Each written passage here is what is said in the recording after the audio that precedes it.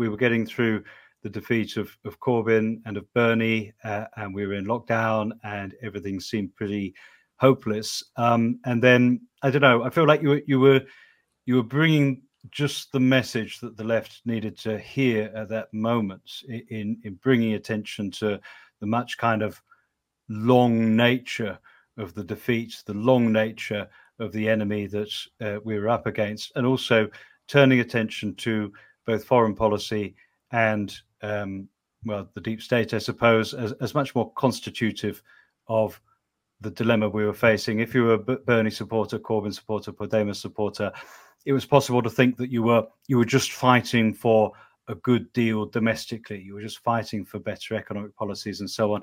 And I think that the story you told in the Jakarta method really, clarified the global and interconnected nature of neoliberalism. And I don't know, it was the right book for then. And I've got a feeling If We Burn is going to be a similar case right now. Yeah, I mean, I certainly think the Jakarta method found its audience in a way which was quite lucky. I mean, the publisher certainly didn't expect it to resonate with people like that. I didn't expect it to resonate with people like that. The most successful book of Indonesian history of the decade, I suspect.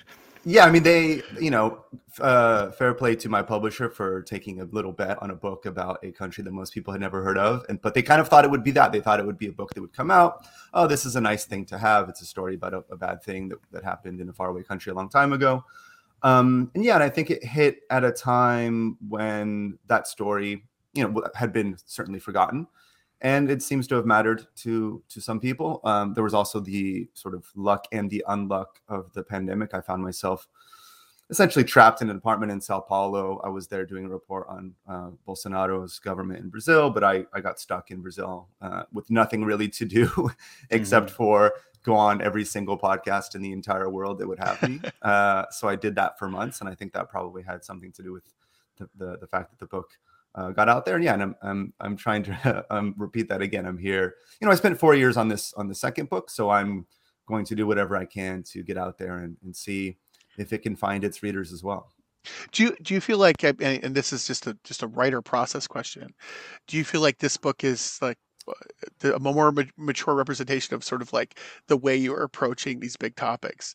Because your first book was amazing. And it was perfect as far as I'm concerned. And I just wonder, how do you evolve from that? And I mean, I don't want to give you the sophomore. Why are you so good? And how come you got better? How'd you get better? It's so good.